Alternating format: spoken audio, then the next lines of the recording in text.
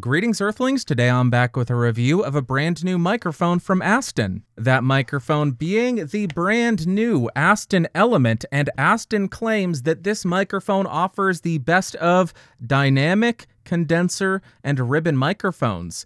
If you are interested in this microphone, it will cost you around $200. Like always, I'll throw some links down below. And for this review, I have the microphone connected directly to the Focusrite 18i 22nd Gen, 48 volts phantom power is turned on, and my gain is set at around 1215. I will not do any kind of post-processing, but I may have to boost it a little bit in post, so check the doobly-doo to see what I diddly did. And now let's talk about what comes in the box. That was a bit aggressive, wasn't it? Of course, you are going to get the microphone. In this kit, you also get a shock mount, a pop filter, some documentation and some pins, and 6 stickers, which I do not find infuriating at all. No, I think that's perfectly normal. Perfectly normal. Then as far as the build quality, it's not the greatest feeling microphone, but I really don't have any complaints about it. It has a coated metal body as well as a metal grill. It weighs in at around 288 grams. On the rear, just to make sure, I peeled off this rubber to make sure there was no switches hidden there. On the side, you have these slots so you're able to mount the mic to the shock mount. On the bottom, you have the XLR port. And this is made in the PRC, and I think that's just a sneaky way to say the People's Republic of China. The microphone is made in China, if that matters to you. Then as far as the specs, I wasn't able to find any downloads on their website. All I was able to find was this polar pattern, which is up on the screen right now. I believe it is a cardioid pattern, and this frequency response graph. Not 100% sure what they're stating here, but I believe it is 20 hertz to 20 kilohertz, and this must have been measured from at least a meter away from the microphone. Now I am spinning around the Aston Element to 90 degrees so you can hear the off-axis rejection and coloration. We'll continue around the microphone to 180 degrees. There is a little bit of a lobe of sensitivity back here. Continue around the microphone to the second 90-degree angle. Here is how this sounds. And then we will rotate and end at the front of the microphone. Now let's see how well the microphone does at rejecting plosives, and I will use the provided pop filter as the pop filter for this test. Please bring pizza pronto. Please bring pizza pronto. Please bring pizza pronto. Please bring pizza pronto. Please bring pizza pronto. Please bring pizza pronto. Now I am right on top of the microphone to demonstrate the proximity effect.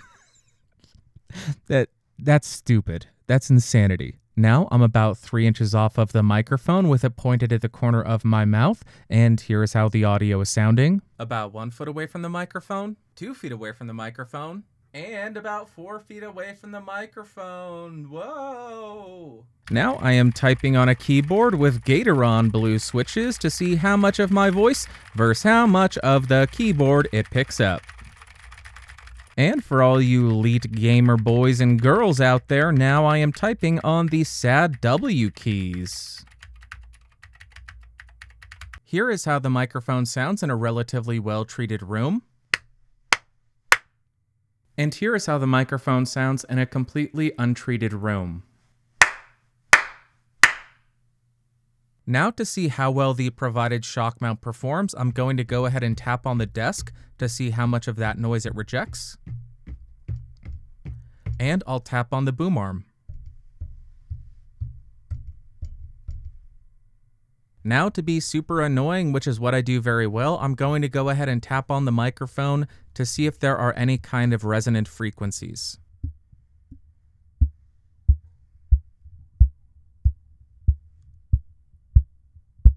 Now, normally I don't include any EQ tests in my reviews, but this microphone has so much low end when you're close up to it that I feel as though I kind of need to demonstrate how it sounds when you throw on a high pass or a low cut filter, so I want to go ahead and do that now. Up until now, you have not heard any EQ on the microphone. I can't snap, but now I have turned on a high pass filter. I will show you on the screen what the EQ curve and the high pass actually is. to let you know how this microphone sounds when you clean up a little bit of that oh so robust low end, to put it kindly. The low end on this thing is stupid. There's so much of it. Okay, that's the EQ test. I also want to point out an issue with the shock mount and the pop filter. When you have both of those on the microphone, the pop filter is so close to the shock mount that if there is any kind of movement in the shock mount, the pop filter frequently will hit that and create a tiny little noise. So if that is any kind of concern to you, I just want to point that out. If you're going to be shaking the microphone around, you'll hear something like that. Now I want to do a very quick comparison between the Aston Element and a couple of other microphones like a condenser. We have a couple of dynamics, and we do have one ribbon microphone. That way we can see how this microphone stacks up and where it fits into the lineup. Of course, we'll start on the Aston Element microphone, and currently I am 6 inches off.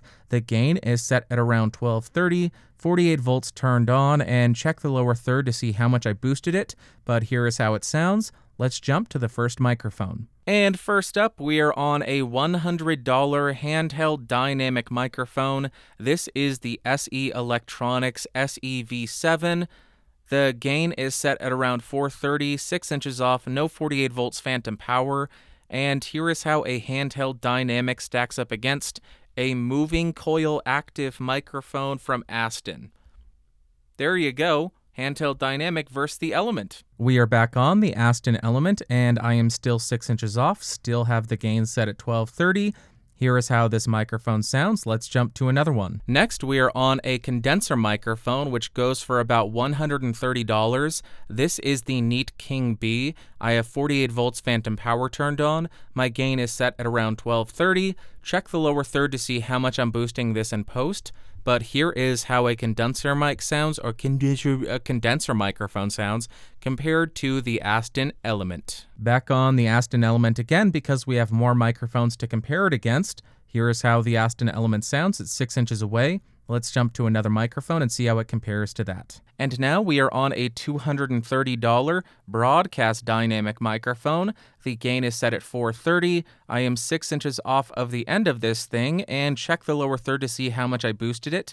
But here is what a broadcast dynamic microphone sounds like compared against the Aston Element, and there's only about a $30 difference between these microphones. Guess what? We're back on the Aston Element. Big surprise. Here's how this microphone sounds, 6 inches off of it. Let's jump to another microphone and do some more comparisons because we need some context. Next, I am on a $400 dynamic broadcast microphone, the Shure SM7B.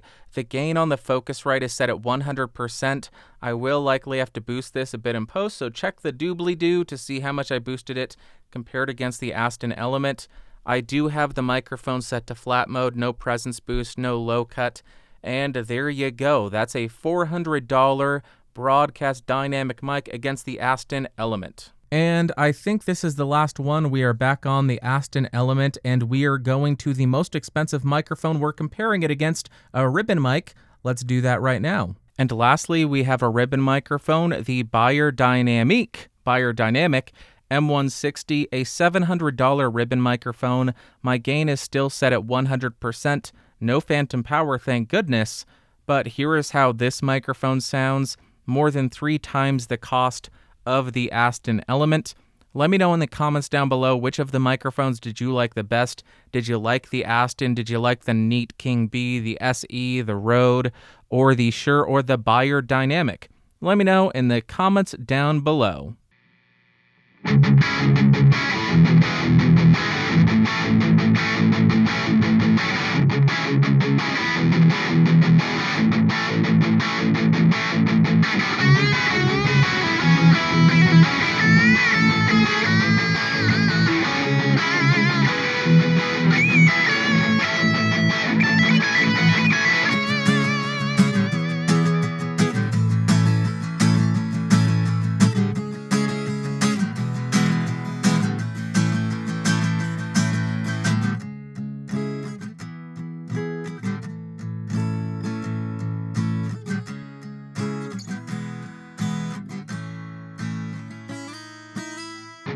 I have run out of things to say to you. I no longer care what you do. Yet I have got one final parting request. Won't you please suck my butt? I understand. You may not think I'm funny. I think I'm funny. That's all that really matters to me. I think I'm frickin' hilarious. Deal with it. Okay, well, this is a rather different sounding microphone. Doesn't quite sound like a dynamic. Kind of makes a ribbon microphone sound wimpy in the low end, so quite different. But let's start with the pros. First off, the microphone does tend to have a nice extension into the treble and air frequencies, unlike some handheld dynamics. Also, when the pop filter was not hitting the shock mount, the shock mount did seem to be pretty effective. Additionally, the microphone is completely dead in terms of resonant frequencies. And lastly, it does have active electronics, so you're able to get that ribbon and dynamic sound without having to crank your microphone preamp and get a bunch of line noise that way. But then in terms of cons, if you're looking for a microphone that does an excellent job with background noise rejection, I don't think this mic really fits the bill. It picked up quite a bit of the keyboard. When I was around at 180 degrees, the lobe of sensitivity there is also quite pronounced. Additionally, when I got to 90 degrees, I found the off-axis coloration to be a little bit nasty. So if you're in an untreated room with a lot of reverb, that's when that is going to come into play and start to affect your recordings quite a bit. And I don't know if you noticed it, but this microphone has quite a bit of bass, and I would say it's almost out of control. If you're not going to be doing any kind of post-processing, if you're not going to be throwing on a high-pass filter before you go to a live stream, the bass is too much. But now, what are my overall thoughts and opinions of this microphone? On the electric guitar, first thing, it needs a high-pass filter because the low frequencies are a bit out of control. But once you clear up a bit of the low end and make room for the other frequencies to breathe, it does have some nice detail and articulation and aggression in the upper frequencies while maintaining a somewhat smooth sound and not getting too piercing. So on the electric guitar, not my favorite, but I do think that if you use a high-pass filter, you can get some pretty usable tones. Then on the acoustic guitar, I found it to be a little bit bland and dead sounding, which is typically what you expect out of most dynamic non-condenser microphones. But if you're looking for a big round sound, like ground, somebody's going to get that reference. But this microphone does that. It gives you that big, full, robust low end in case you're looking for that on your acoustic. Next up for singing, once I threw on the high-pass filter, for a non-condenser microphone, I thought it had some pretty nice extension and offered a somewhat breathy and airy quality, which is pretty rare for a dynamic or non-condenser, I guess. But without the high-pass filter on it, it's too much. I know I'm a broken record. It's a bit too much. It's muddy. It's messy. I don't like it without a high-pass filter on it. And lastly, for spoken word, I would classify it as V-shaped. That's what I heard, especially when I started to compare it against the other dynamic microphones in this video. It made the other dynamics, the 7B Procaster V7, sound very mid-forward and nasally. I don't think that those other mics are necessarily mid-forward and nasally, at least not all of them. This microphone is just so bass-heavy and dominant, and it does have a bit more extension into the treble and air that it gives it a little bit of that V shape, especially when you compare it against the others. And to wrap up, would I recommend the Aston Element? I'm honestly not 100% sure. I'm not completely sold on it. It does give you that ribbon sound, which I am a big fan of, and it has active electronics, so you're able to get that sound without having to crank the preamp.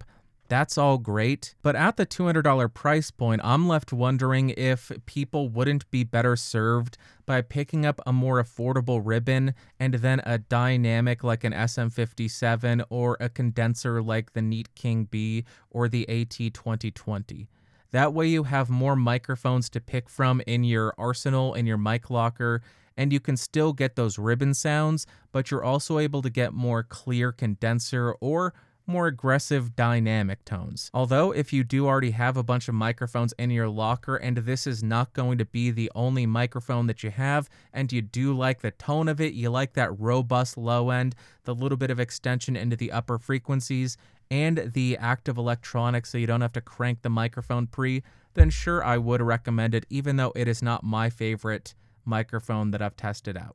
I think that's going to wrap up for today, so if you found this video fun, interesting, or helpful, go to give me a thumbs up. If you hated it, thumbs down. Want more videos, subscribe, logo down beneath me. Don't forget to hit that bell icon, all that stuff. I do have a Discord server. There's a Discord server if you would like to hang out.